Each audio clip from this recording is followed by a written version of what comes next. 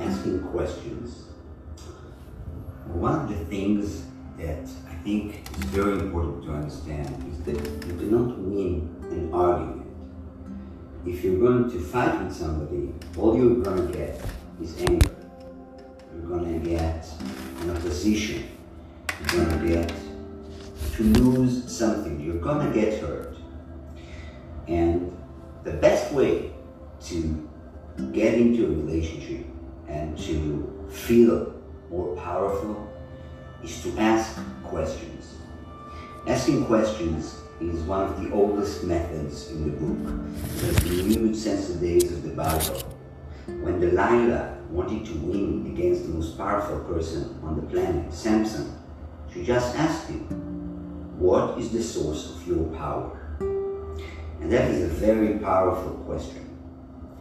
When Abraham wanted to argue with God and wanted him not to kill people in Sodom and Gomorrah, he didn't tell him, "Don't do it." He didn't argue with him. He asked, "Let's say you find 100 righteous men. Would you still do that?" Let's say you found 50 and kept on going and kept on going and kept on going. And asking a question is a way of getting power, of controlling the conversation. Because the person who is asking the question is actually the most powerful person in the conversation. We tend to think that the person who talks the most is the strongest person. And that is the opposite of the truth. The person who asks the questions is the one who is gaining power. A lot of things are happening when you ask a question. First of all, you get time to think. Second of all, you get information. And information is the basis of a good negotiation, is the basis of getting to understand the other side. And understanding the other side is the thing we're striving for. We always want to know more about the person in front of us for many reasons, but so we can connect to him, so we can find out exactly what he wants, what he expects to get, to understand what we can give him.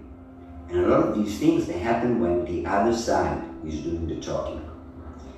And we want to open him up, and asking questions shows him that we want to get to know him.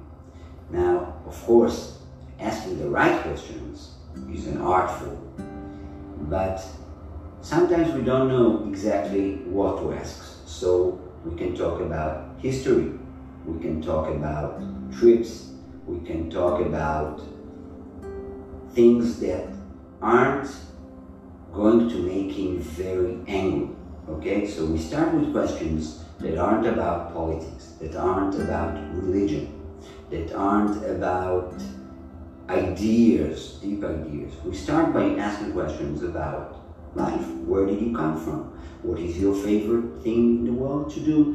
Where have you gone on your last trip? Why did you go there? And afterwards, we start to ask questions that have to do with the things that drive the person in front of us. What does he need in the next 5 minutes? What does he need in the next week? What does he need in the next year? Why does he need those things and not other things? What interesting choices did he make? And when we listen deeply to the answers, we get a feel of the person. We get to understand his soul.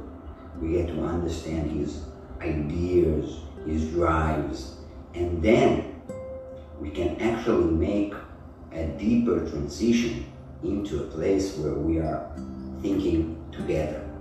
And we can use the information that he gave us to get to a better place, to get to a deeper place. And then we can convince him in a much better way, in a much easier way, to do things that are actually good for him by the standards that he gave, by using the answers that he gave. And then there is no need for an argument, because We are giving him the things that he told us that he needs. And that is the way to talk to people without getting into a fight. So the next time you have a need, you have a feeling that you want to argue with someone, you want to be angry with him, instead of doing that, just ask him a question. Just say, I need to understand. And the reason we are angry at someone, the reason we lose control a lot of time, has to do with the fact that we feel we have no power, that we feel we are not accurate about how to get to the other side. We feel that we've lost ourselves. And that is the way to get out of that situation. You just want to raise your voice even a bit. Instead, just take a step back and ask a question.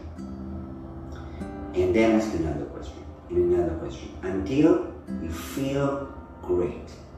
Because if you want to convince someone of anything, you have to be in a very good place. You have to be very positive. You have to feel that it's going to be good. You have to feel that something amazing is going to come out of this connection. And you have to be in that good place. And questions bring you to that good place. Answering questions also does that, but we learn that even when we get a question, to answer it with another question is an amazing thing to do. And the questions become better and better, and the connection between people becomes better and better. So I wish you very good connections, and I will see you